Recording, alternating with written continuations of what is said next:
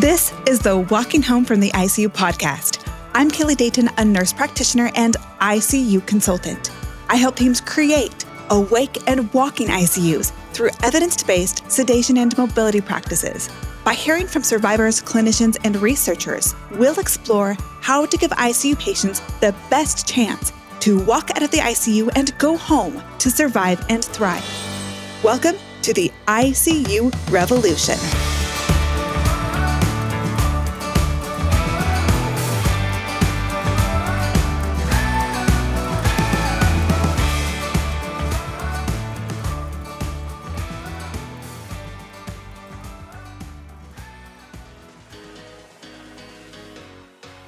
Dr. Badke, thank you so much for joining us.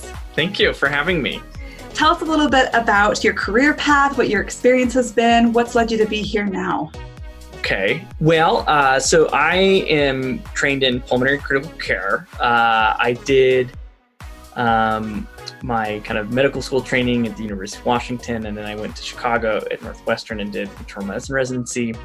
And then I did fellowship in pulmonary critical care at the University of Utah. So I've seen different kind of hospital environments and different kind of ways people take care of critically ill patients. And ultimately, I ended up here primarily just because I like Utah a lot. And, after fellowship, I wanted to kind of stay in clinical medicine. And this provided me a kind of a good resource to continue taking care of patients, but also kind of have kind of an academic, or at least kind of, more of a research-based approach to kind of taking care of patients. So, and you've been such a great fit for our team, but it was probably a little bit of a change or transition as it is going anywhere new. What were some of the changes that you saw, and what was that like to have a shift of perspective? Yeah. So, I mean, I think, like I kind of alluded to earlier, I think every institution kind of does things a little differently. And obviously the culture has some influence on that. And I think in regards to kind of managing patients on the ventilator, I certainly have seen kind of differing kind of approaches. I remember in residency, the usual order set was, get the patient intubated and then start a fentanyl and Ativan drip, together. And then, once you've kind of resolved their kind of septic physiology or whatever they're being intubated for, you would then kind of stop the sedation and kind of see what happens. And what usually happened? Well, sometimes when patients would kind of wake up and, we would, at that point, they could have been probably extubated earlier, but they'd wake up and then we'd just kind of pull the tube out. Sometimes, certainly people would be super anxious and, we'd have to give them more sedation to try to kind of get things calmed down. Often it ended up, like I said, I think people were intubated longer than they needed to be. And then when I started fellowship, those drugs specifically were becoming less used, and we were using more propofol with kind of as needed fentanyl. That was kind of the usual kind of cocktail. And generally you would intubate somebody, put them on a propofol infusion, and the same thing, kind of wait till their physiology improved. And then, each morning you do this kind of SBT, where shut propofol off, see what they did. If they were awake and, improve their kind of respiratory kind of mechanics, then we try to extubate them. So that was certainly kind of what I did up until kind of coming here. And then when I came here, propofol is rarely ever used in kind of ventilated patients. And sedation in general is kind of avoided, which is certainly a kind of a cultural change that I hadn't seen before necessarily. And what was that like for you? Did it concern you? Well, I think not necessarily that it concerned me. I think what was more reassuring was the staff was not concerned.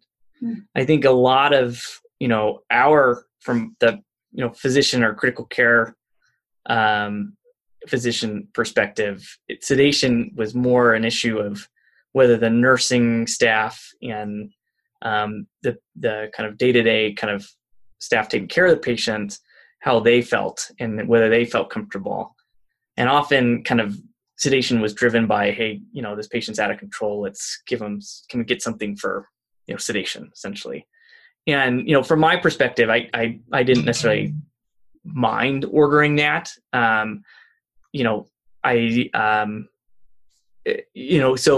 But avoiding it, I certainly felt like was probably better.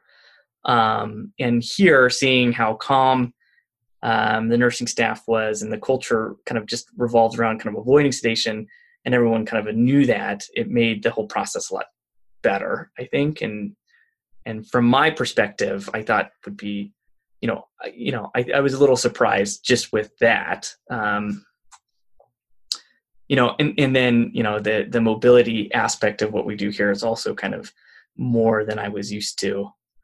What had you seen across the board before this? I guess so in things kind of have evolved just like sedation has evolved. I think in residency, there was always maybe one or two patients on the unit that somehow magically was able to survive with the ventilator off sedation. But the majority of the patients were, asleep or whatever, sedated.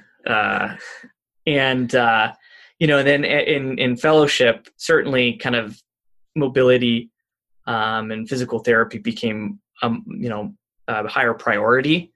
And so we had more staff to help out with that. And with that, people were getting less sedation. And then, here, at least when we kind of really focus on mobility and getting people walking as soon as they're on the ventilator, it's made a big difference, I think, for patient outcomes too.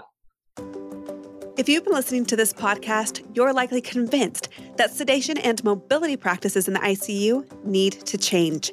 The ICU community is facing incredible difficulty with the trauma from the pandemic, staffing crisis, and burnout. We cannot afford to continue practices that result in poor patient outcomes, more time in the ICU, higher healthcare costs, and greater workload for the ICU team. Yet the prospect of changing decades of beliefs, practices, and culture across all disciplines of the ICU is a daunting task. How does this transformation start? It can begin with a consultation with me to discuss your team's current practices, barriers, and to formulate a plan to help your ICU become an awake and walking ICU. I help teams master the ABCDEF bundle through education, consulting, simulation training, and bedside support.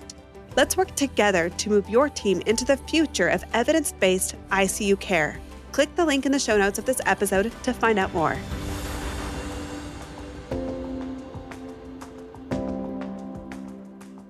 What was it like the first time you intubated someone here and then asked? Yeah, one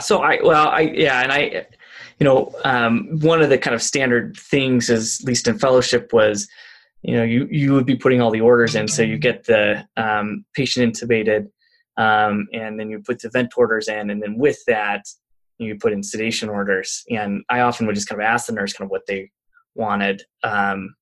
And so I did that here, and I said, do you want, should I just order propofol infusion, some as-needed fentanyl?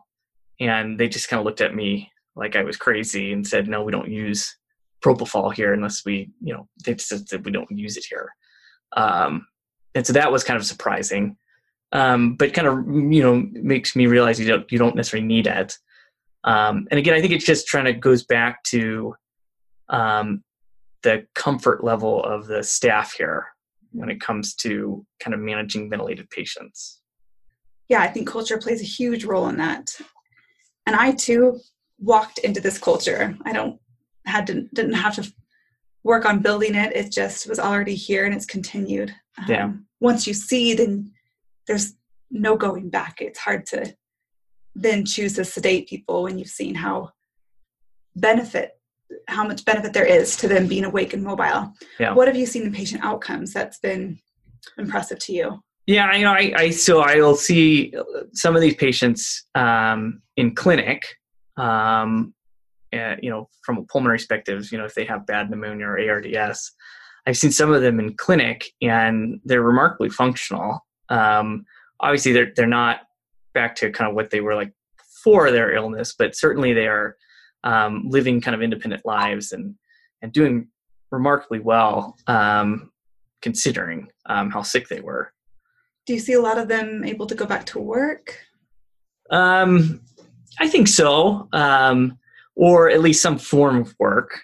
It may not be the exact thing they were doing beforehand, but sometimes it just depends on kind of the job they were doing. If it was a very physical, kind of intensive job, they're not back to there. But certainly they are kind of at or close to kind of getting back to where they were before they got sick, which I think is important.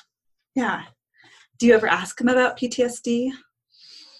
I personally haven't. So no. Yeah, I think that's probably kind of a new direction that we're starting to head, but it's all new research. Yeah. What was it like to see someone that you just intubated walking on the ventilator? Well, I think, again, it kind of shows you, going through training, it was, again, the people, there was just a very rare kind of, person that could tolerate the ventilator without being sedated. That's what my thought was, that like, it's just, certain people can tolerate the ventilator, certain people can't. Mm-hmm. And now kind of as we're, within this environment, it looks like everyone can tolerate the ventilator, and, walking them is even better, in terms of kind of helping their anxiety and kind of normalizing the situation as best we can. I think that's what walking, or at least mobility, does, is it kind of normalizes, the situation for patients. Just like, the ventilator, while can be uncomfortable, shouldn't necessarily impede, just like a nasal cannula. It doesn't necessarily impede kind of function. So I think that, again, as my kind of training kind of has kind of evolved, that's become more and more of a everyday kind of thing. And now it is an everyday kind of thing. And so as a physician working with this really cohesive team, what do you feel your role is in this protocol of sedation and mobility, and improving patient outcomes in the short and long term? Well, from my job is not really that I feel like influential. I really do think it's driven by kind of the comfort of the nursing staff, the physical therapist, the respiratory therapist. And my role is more kind of supportive. And obviously kind of making sure that there are kind of medications available for anxiety and analgesia if we need them, but to focus on not necessarily sedating people, but to keep them as functional and as alert as possible. So again, my role is more to kind of enforce that, but not necessarily. I really think the staff here is what really kind of makes the change. Yeah, I feel the same way. But having physician support and making those changes and continuing this little bit of a rogue or different kind of protocol has made a huge difference, and it's empowered and comforted the staff to continue on doing things that are different. So thanks for all your support and your awesome role in the team. Oh, thank you. Thanks, Andy. If you want to join in on the conversation, leave a voicemail at 801-784-0472 or reach out to me on Twitter.